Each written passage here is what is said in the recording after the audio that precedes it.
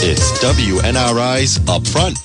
The opinions expressed represent those only of the panel and callers and do not reflect the views of WNRI and its owners.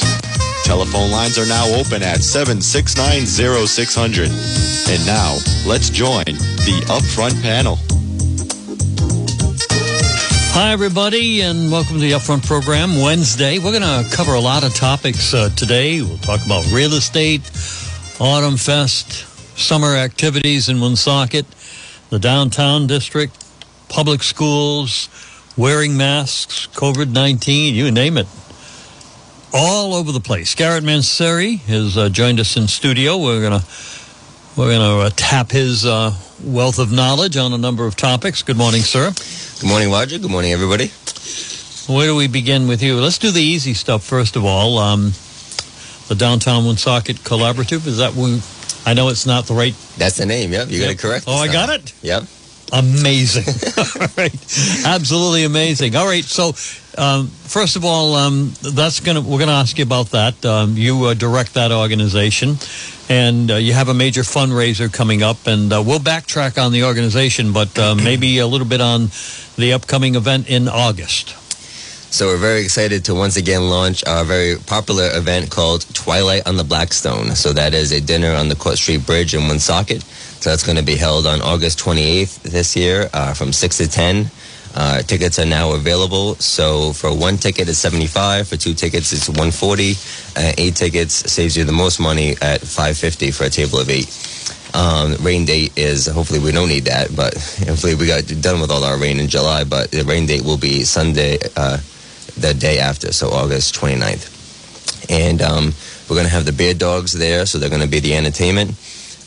Dinner this year is going to be a little bit different. So in previous years, we've worked with local restaurants, but as most people know, they're still struggling with staff shortages and that kind of thing, still dealing with coming back from the pandemic. So we're going to deal with Mill-Race chefs instead, and they're going to be catering the whole meal.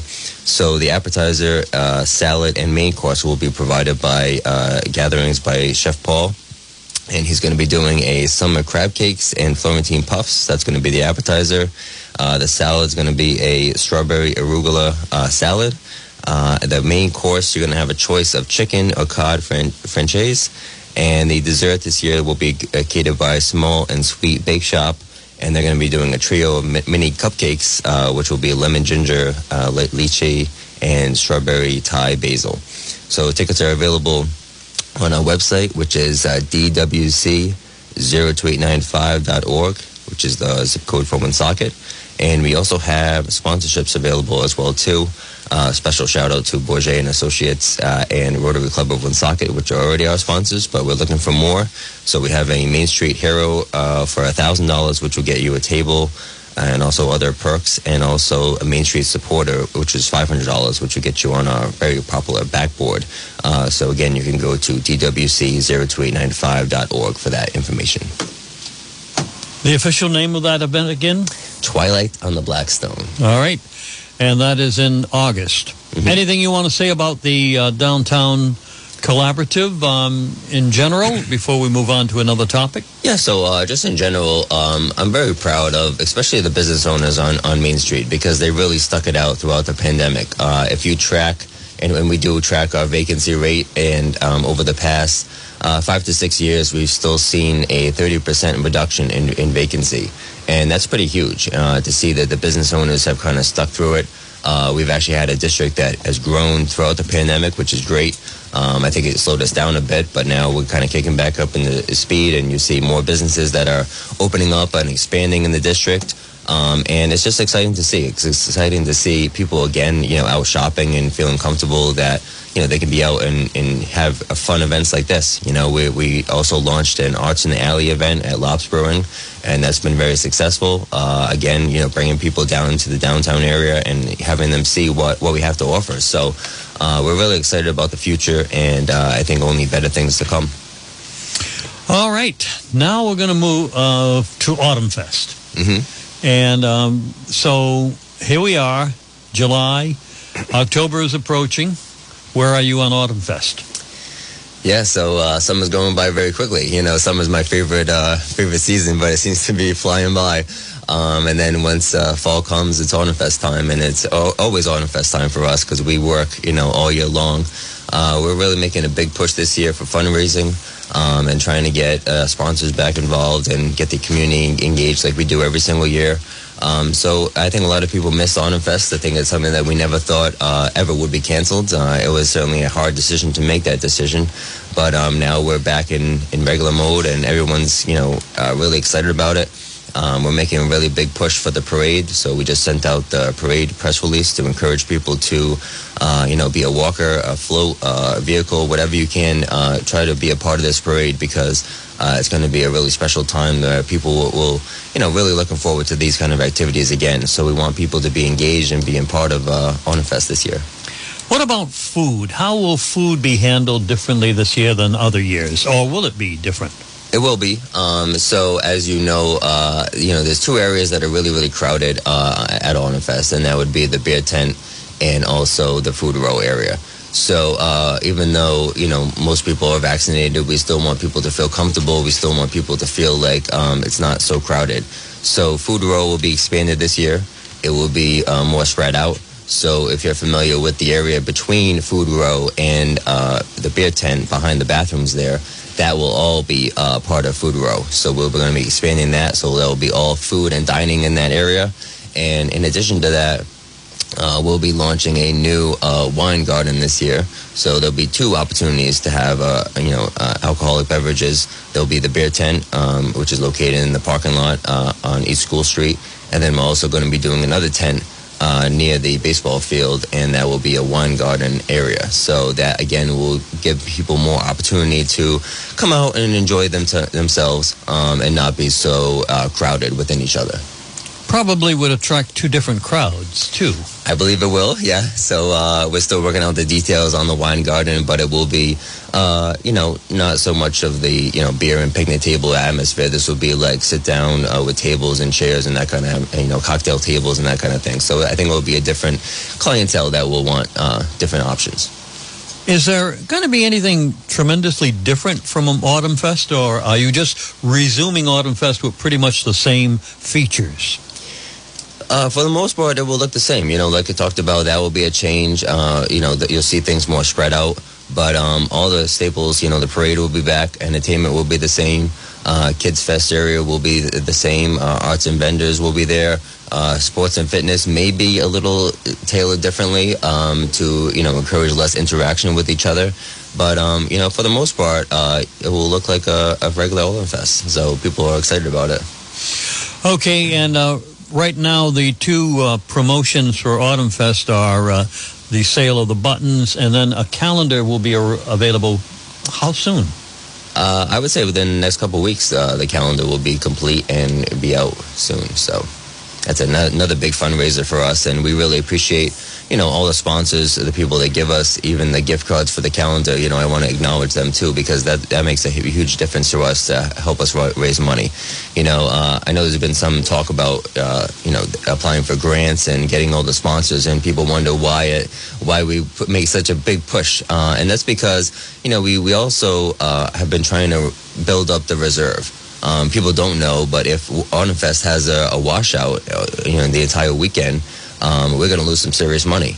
And we don't want to be in a situation where we're struggling financially, trying to come up with ideas on how to give out money. So that's why we're always trying to raise money to keep Autumn Fest free and also alive for many years to come. Rhode Island, no, not Rhode Island Commerce, excuse me, the Small Business Administration last week announced a whole bunch of grants for restaurants because it made a headline. Wright's Chicken Farm up in Burrillville got almost $3 million, and congratulations to them. Here in Woonsocket, River Falls picked up $300,000 or so, and Empire Buffet right up the street picked up a bunch of money. Now, you picked up some money, but not from the SBA. You did pick up some money for an application that you submitted, and so tell us a little bit about who you submitted that application to and how much money you got and what that money can be used for. Sure. So the SBA launched a grant program called the Shuttered Venues Grant. And anything dealing with the federal government is not as simple as you might imagine.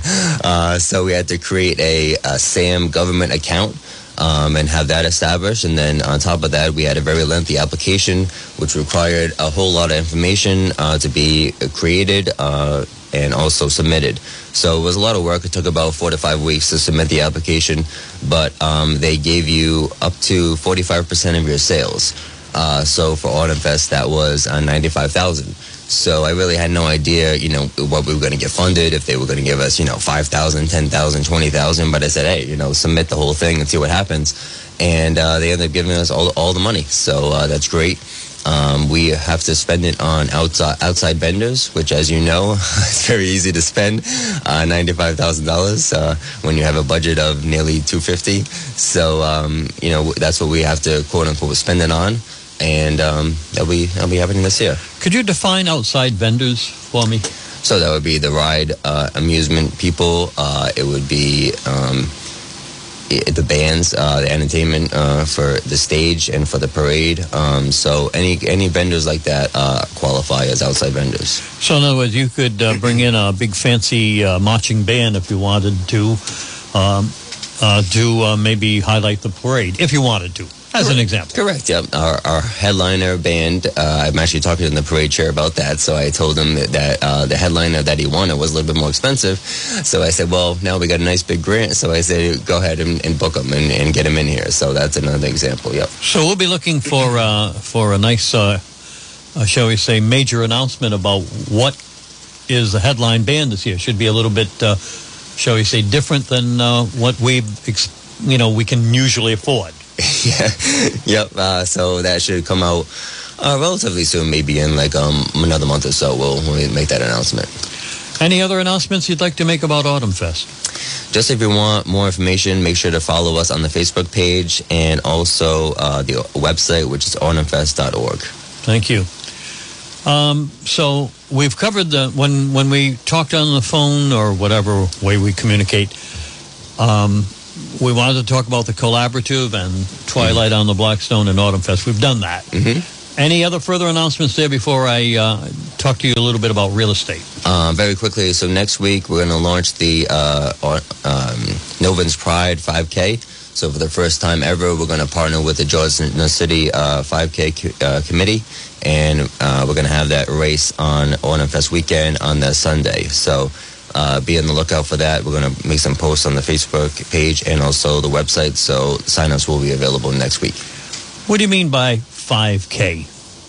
Is it a race, a walk, a boat? So I believe 5K is about a little over 3 miles, and it's a run-walk race. So even if you don't feel like running, you could still walk. And the money goes to different scholarships that the City family and the committee give out. Will there be prizes for the winners of the race, or just nice shirts? Definitely, or neither. Definitely nice shirts. So you can pick up a shirt if you want. I have several of them. And I don't know if the winner gets a prize, so I'd have to... More to come on that, right? Probably medals instead of cash prizes, so...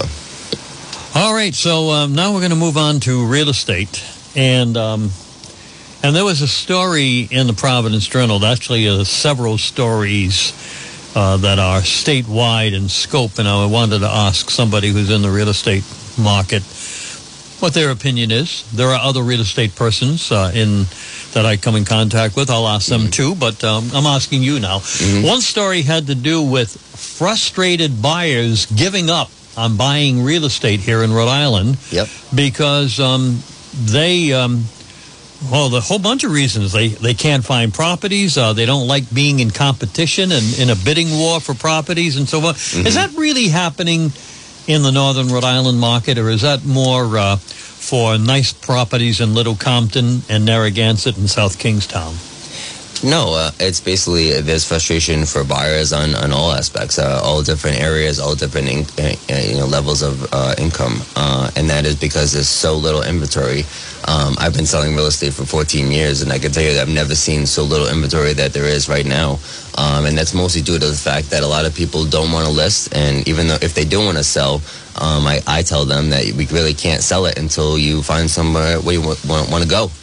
Because it's a situation where it could take you, a year or a year and a half to find a place, and no one's going to sit around and wait for a house for that long. So that's why it's really it's a tough market to be in, and you need to try to work with buyers and try to get them to spend as much money as possible, which many buyers don't want to do. So even though they're excited about, yay, my house is worth, $50,000 more, you might have to spend $60,000 or $70,000 more than you want on a house. So that's why people are like, it's not worth it, and we're just going to wait for the market to calm down a little bit, which I think it will. So I think it's probably a better strategy to kind of wait it out a little bit and see how things go. But it's a great market if you have to sell and don't have to buy anything, or if you want to move to an apartment. Now is the perfect time to sell your house and do that kind of a thing, but it's not a great time to sell and buy at the same time. And now that brings me to that other part of the marketplace, the rental market. So has the rental market shot up in price so that you sell your house, you've got all this money, and now you have to deal with much higher rentals? So rentals are also going up because, as you know, there's a little to choose from that landlords feel like they can get more money. So that always happens. They see the market is churning, and so they say, instead of getting $1,000 a month, we're going to get $1,200 a month, and people, have to pay it because there's not many options out there. So we're seeing that as well too. Even in commercial, it's starting to, go up as well too, where there's just less to choose from. So that, low supply means higher price. That's just the way it goes. There's a story today that Bellingham Electric is going to be the new tenant in the Winter Street property that Athena's had to move out of. So I'm just wondering if there's any background information you could give us. So somebody buys that Winter Street property, and they give a notice to the current tenant, you got to leave in 90 days. And apparently they have somebody waiting to come in to rent it or lease it rather. And I'm wondering whether this is one of those cases where you had a rental agreement at a certain price and you can bring somebody in at a much, much higher premium. Is that might have been what happened there, or is that a completely different story?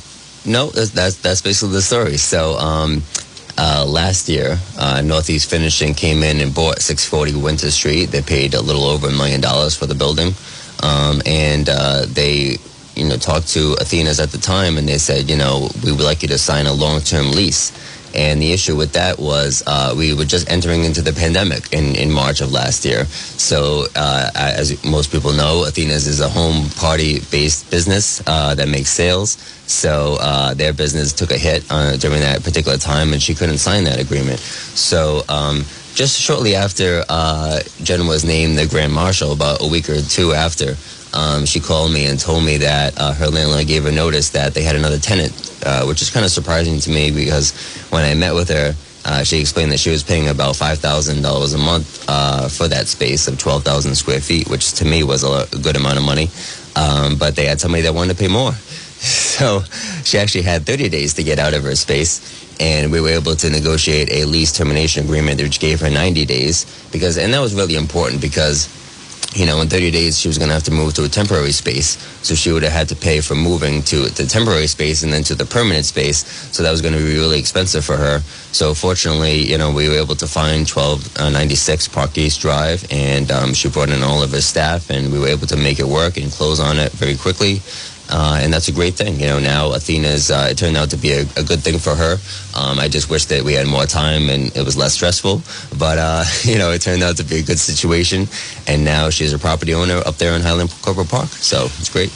My final real estate question has to do with a question that is strictly guesswork. It's like asking Chris Boulay when he's visiting with us on Thursday, how is the stock market going to be a year from now? You don't know. But this low interest rates, they even went a little bit lower the other day. So people can buy a lot more house at a lower interest rate. That's how some people are looking at it. But when is this all going to end? Is this something? Is this something that's going to continue indefinitely, or is this going to all of a sudden blow up and real estate prices are going to start tumbling down? So it's just like a roller coaster. Anything that goes up will come back down. So be prepared for that.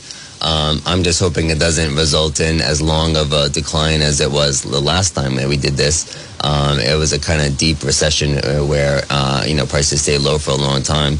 But I'm hoping that, rates will go up a little bit and we'll kind of slow the frenzy a little bit and we can kind of level off and not have as big of a dip as we did back in the, mid 2000s that we had. So that's what we're hoping for. But we need a combination of less demand and more supply. So we're hoping that kind of happens in the fall and also next year. Is there a premium on office space and commercial space here in Woonsocket? Whether it's Bellingham Electric looking for warehouse space or whether it's some kind of professional looking to relocate his medical office? So I think that it's going to depend because honestly, I think many companies are still trying to figure out how they're going to operate post-pandemic. As you know, we had a lot of people working from home and some companies saw, an increase of production by people staying home and some people saw, the opposite. So it's going to depend on, the company, the industry. I'm tending to think that office spaces will get divided up more and there'll be more companies just in less space. Industrial, I think, and manufacturing will kind of pick up because obviously that's not a home-based kind of a business that you could do. So you can't do that with less people. So I see that kind of a trend that where the mill spaces and storage spaces are going to build up, but office space will shrink and that will have companies operating in less space. Thank you, Garrett, for talking real estate, Downtown Collaborative, and Autumn Fest with us. You are welcome. Thank you for giving me the time. Okay. Enjoy the rest of the day. Will do. Bye. Garrett Manseri visiting with us here on the Upfront program. And we're going to switch gears. Boy, do we switch gears on this program. And the gears we're going to switch to is talking about education. So don't go away. You're on the Upfront program on WNRI. We have some commercials, though, to take care of. And we're going to do that right now. We're going to begin with Grumpy's. Inside or outside dining, or your favorite pickup order from Grumpy's Restaurant in Bellingham. Open 7 days a week with a great luncheon menu and a full menu from burgers to steaks to seafood and mouth-watering Italian dishes, including pizzas on one of the best menus in the area. Hungry today or tonight? Come in and enjoy friendly service, reasonable prices, and great food at Grumpy's. Call ahead for pickup or to place a reservation to dine in at 508-883-0101. Grumpy's Restaurant, 190 Pulaski Boulevard in Bellingham. Grubhub delivery is available. And we also want to remind you that Grumpy's has on a Monday through Thursday basis, this is Wednesday, their $10 dinner menu. That's right, and it's offered from 4 o'clock on. And Grumpy's also has luncheon menu beginning at $5.99. And we are Grumpy's of South Bellingham, and we'd love to see you there today. At the CPA firm of Kayer Kosher, we believe in the value of relationships. We view every client relationship like a partnership and truly believe that our success is a result of your success. We're committed to providing close personal attention to our clients. We take pride in giving you the assurance that the personal assistance you receive comes from years of advanced training and technical experience. Dedicated and trusted for over 30 years. For Kayer Kosher, certified public accountants with offices in Warwick at 732-8900 and Woonsocket at 766-8100. A roof master with 35 years experience. Avoid disaster and hire the master. Roof Master provides customers with high-quality roofing services. Putting a roof over your head is the most important thing your home needs. Storm and wind damages are a real threat to your roof. Most importantly, your insurance company can help you. The Roof Master will inspect your roof at no cost to you. Inspections are free, and we are fully insured, and that includes residential and commercial properties. Contact the Roof Master team today, and we will get you started. We are GAF AARP certified. So call the Roof Master at 401-400-7008. That's 401-400-7008. Remember, it's Roof Master. You won't be disappointed. I guarantee it. That little red truck is all over the area. It belongs to A&R Trailer Rentals. We have 45-foot storage trailers for rent or lease and 20-foot ground-level containers available. We also offer leasing with option to buy. We specialize in household and commercial storage for the public. And if you're looking for a place to store household items while remodeling or renovating, look no further. We have your temporary storage needs available for a fraction of the cost of a storage facility. Call Al Gagnon today, 766-1919. And he'll take care of you. For your lawn and garden, we can deliver Wright's Farm cow manure. Or you can select an organic mix, which is lab-tested by the University of Maine for your lawn and garden, along with gravel, sand, clay, stone dust, and mulch, all delivered to your property. Al Gagnon's little red truck will bring it to you. For information, call Al at 766-1919. That's 766-1919. You're listening to WNRI's Upfront, a radio internet talk show. Now, let's get back to the panel.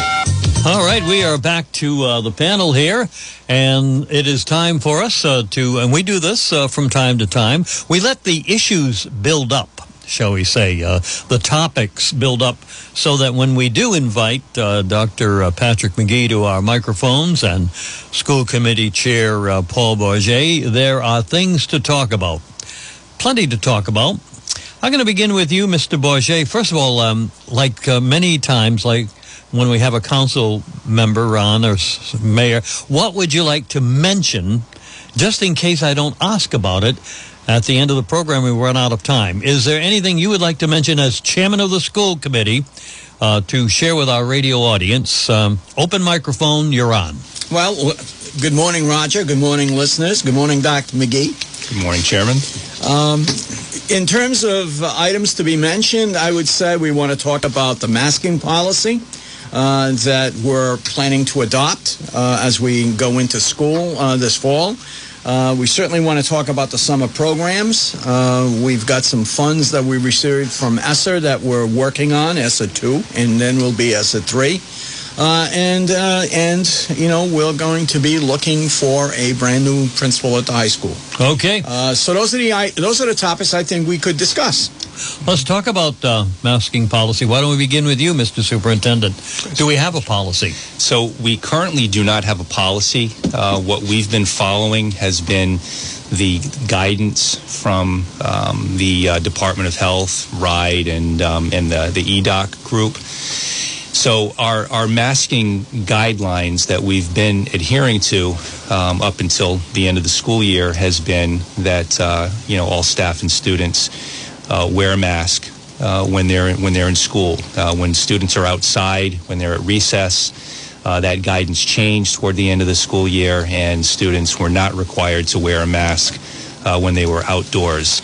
As Chairman Bourget stated, we're going to be in the process of creating guidance for next school year.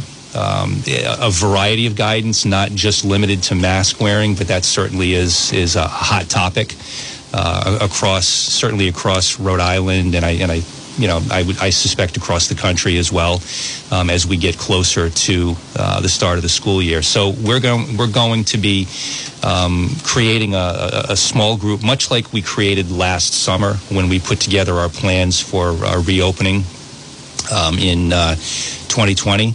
So we're going to be putting a group together that's going to be looking at a variety of guidelines that we will be establishing, and masking is going to certainly be one of those. I had a conversation yesterday with, it was actually a Zoom meet with the Department of Health, RIDE, and EDOC, and they provided us with a list of some upcoming dates, important dates. So much like a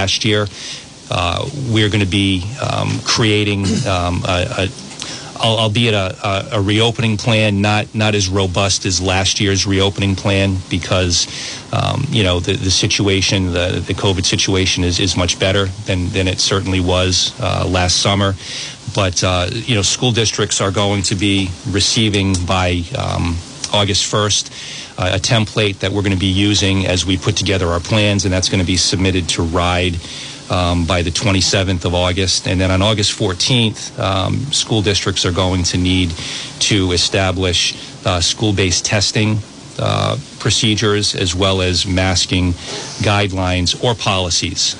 So it can either be a policy or it can be a guidance, and those are due to RIDE on August 14th, which is really in line with sort of our timetable with respect to getting that the draft guidance and or policy to the school committee at the August 11th school committee meeting. So we have some deadlines and some homework ahead of us for the remainder of the summer. Does the Woonsocket School Department have a vaccination policy? Meaning, does everybody who's inside a building have to be vaccinated? No, we do not have a vaccination policy. However, we strongly encourage our staff and students who are of age to get vaccinated. At this point in time, I would say that we have roughly over 83%, 85% of our staff that are vaccinated, that are fully vaccinated. I don't have the number of students that are vaccinated to date. I know that we have provided some opportunities at our middle schools and our high school in the spring, just prior to the end of the school year, for families to take advantage of utilizing our secondary schools to be vaccinated.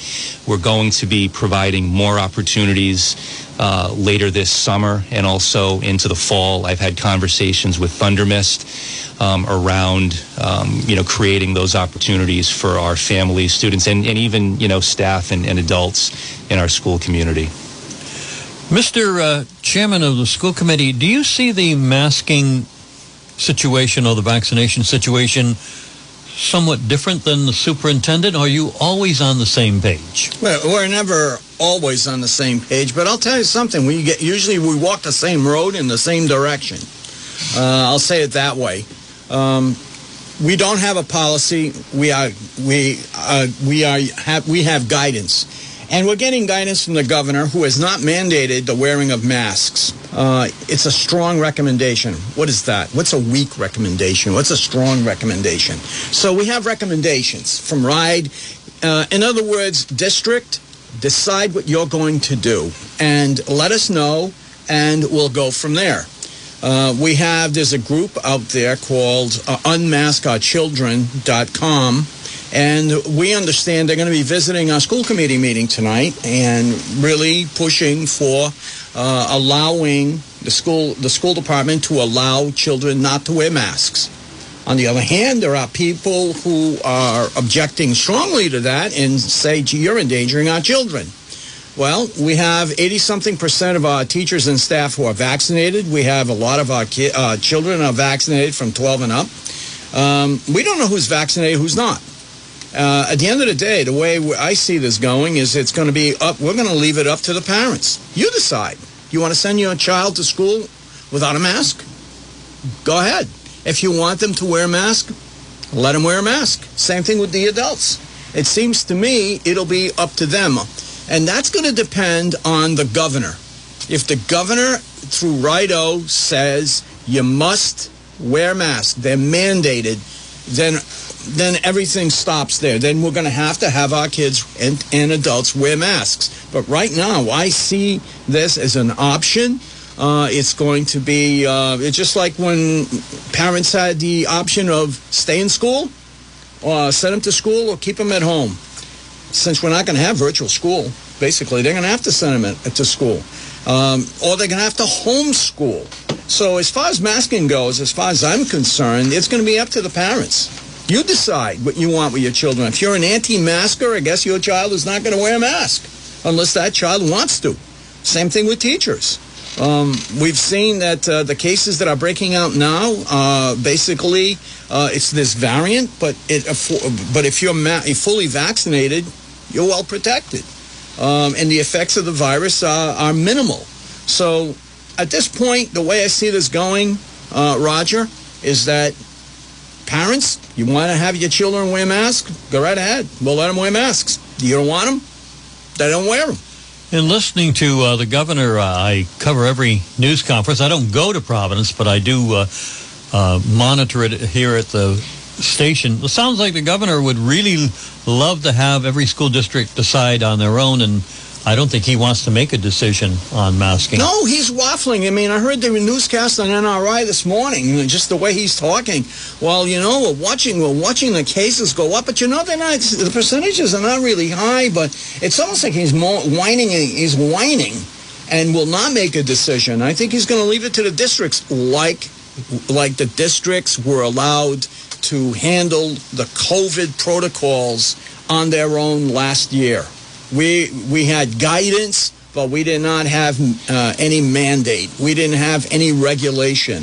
And they visited. National Guard visited us, visited our task force, and frankly, they provided no help. Well, frankly, which would you prefer? Would you prefer setting your own policy based on your own local conditions, or would you rather have a governor mandate? I would rather gubernatorial mandate. Frankly, sure. I like the fact that we can set our own policies, but if the overall state science and results would mandate at least an executive decision, that'd be great. But I'd love to, if the governor's going to let the districts do their own thing, then he should say that. Districts, you're in charge. Instead of, we strongly recommend. Let us decide. Give us the authority to decide on our own. We will. We have no problem doing that, Roger. As the words of that song say, summertime and the living is easy, but when I drove by Leo Savoy School the other day, the parking lot was full. I had the impression that summertime is not the traditional summertime for Woonsocket Public Schools this year. Are we geared up with a full program of programs? I'll introduce that by saying Dr. McGee said in the Valley Breeze article, summer school is on steroids. So you can explain that. Yeah, I like that. Is summer school on steroids? It is. Summer school is pretty pumped up. Yes, it is. So no, we're very excited about the opportunities that we are providing our students this summer. As Chairman Bourget mentioned earlier, we have our ESSER 2 funds, which was approximately $12 million, and we haven't spent through all of it as of yet, but a good portion of it we've used on our summer school programming.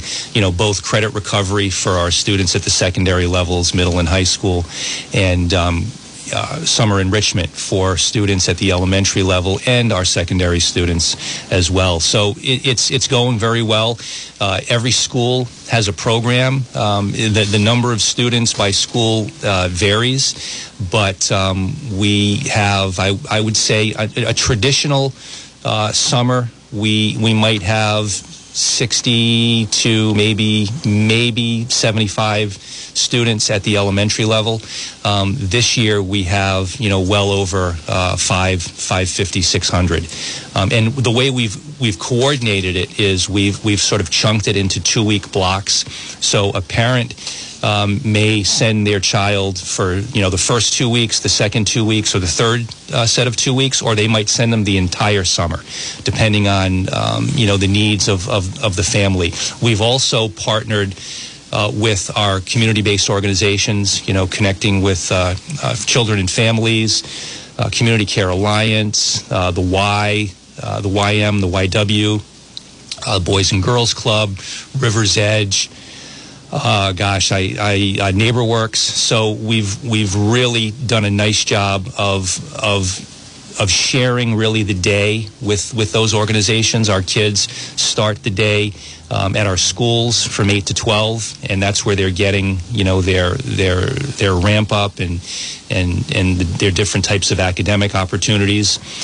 And then the second half of the day, we're transporting them to the various community agencies in the city. So it's something that I don't believe any other district in the state is doing.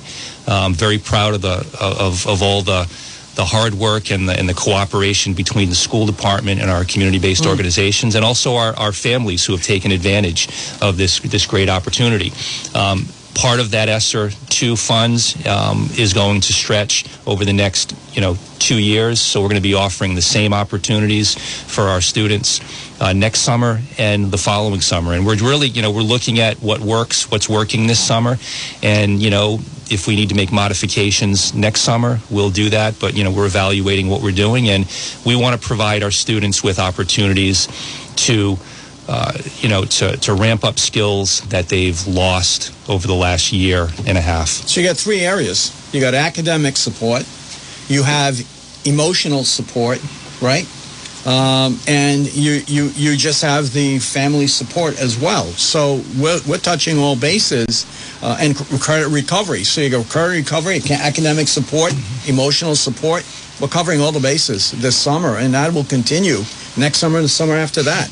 Tell me something. The restaurant industry couldn't get workers, and some restaurants are actually closing down parts of restaurants. Did you have trouble bringing back teachers, or did you have trouble finding people to carry out the deep summer programs that you're carrying out? We didn't, and that's because we increased the hourly rate for teachers and our paraprofessionals as well.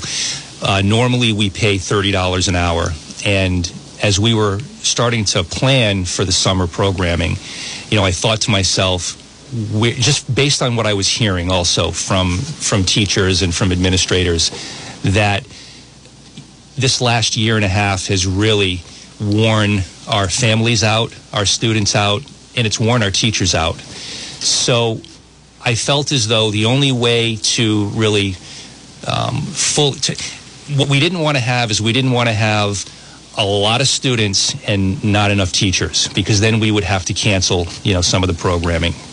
So I thought we're going to need to pay our staff, our teachers and staff, more. You doubled it. And so we doubled it. And that's coming, out of the ESSER 2 funds. And what that did is that really, I think, saved the summer programming, because I don't think we would have had nearly the number of teachers and staff as we do have right now.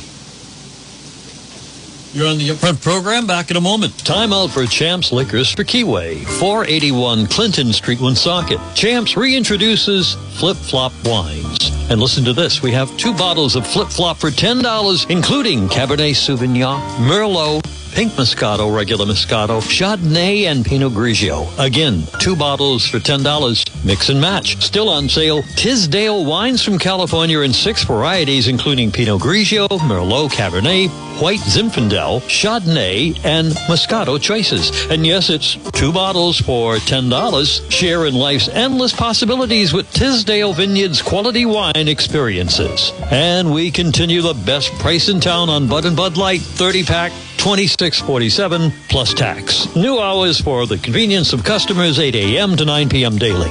So, for a great selection of beer, wine, and spirits, you can count on Champs Liquors, 481 Clinton Street. Have a question? 765-1800 and speak to Mike, the manager.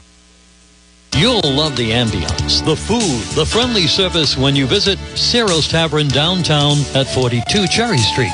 Try our popular lobster bisque or New England chowder this summer, or grilled flatbread served 5 different ways, and burgers and sandwiches sure to please. And our main plates led by marinated steak tips and short ribs. Try our summer menu, including the fabulous crab cakes. Open Tuesday through Sunday. Reservations encouraged for inside or outside dining at 769-3330. Outside patio in full swing at Ciro's. Hampton Court also available for dining.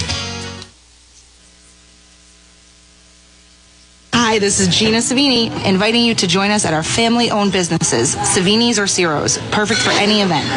All right, we'll get back to our superintendent and our school committee chair in a moment, but I have one more advertisement to take care of, and that is for Wright's Dairy Farm and Bakery. It's Christmas in July now through Sunday, July 25th. What do we mean by that? 1 week only, we are bringing back some of our most popular holiday products, which are typically only available during the month of December. Like, for instance, and I'll be calling on you, Mr. Bourget, for assistance in this ad in a moment. For instance, we have our snowman and gingerbread cookies.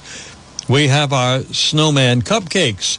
We have our rum balls. And then we also have our famous Bûche de Noël. Bûche de Noël.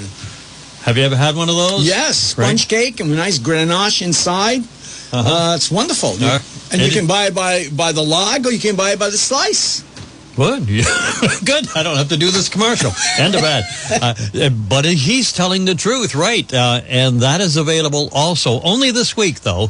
And we are also bringing back for this week only Wright's famous milk and cookies ice cream. Now, we have other flavors of ice cream available all year long, but for Christmas time, it's milk and cookies ice cream. And also, one more item that we're featuring this week, eggnog, available in the 12-ounce or the half-ounce or the half-gallon bottle during Christmas and July. So you can imagine a little eggnog with those rum balls. I mean, I can just picture it right now. It's Wright's Dairy Farm and Bakery, real cows, real food for real people, and we are in North Smithfield. Are we ready to go back to the program? Absolutely. Okay, here we go. You're listening to WNRI's Upfront, a radio internet talk show. Now, let's get back to the panel. All right, we're going back to the panel. So we are spending those federal funds that have come into the school department.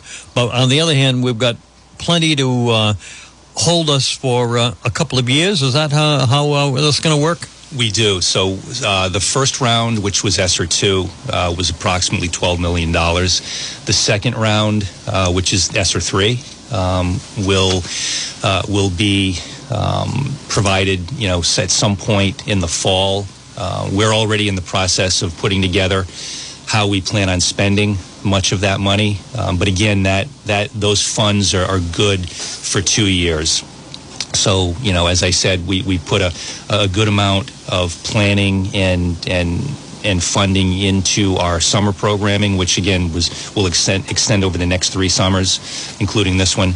But we're also in the process, as I said, of looking at adding some positions in the district as well, which that's a good thing, right? It's a good thing to add positions, but we also have to be cognizant that when the grant ends in 2 years, those positions would need to be funded somehow, whether it's through other grants or locally funded. So we really need to be smart in terms of what we add, and when we get to the end of that grant, how we're going to hopefully sustain some of those positions. When you use the term ESSER, can you spell that out for our radio audience? What does that mean? So it's the federal funds, it's the coronavirus funds that the government has provided to specifically in our case school departments, and those funds have to be used around the coronavirus, and specifically have to be used around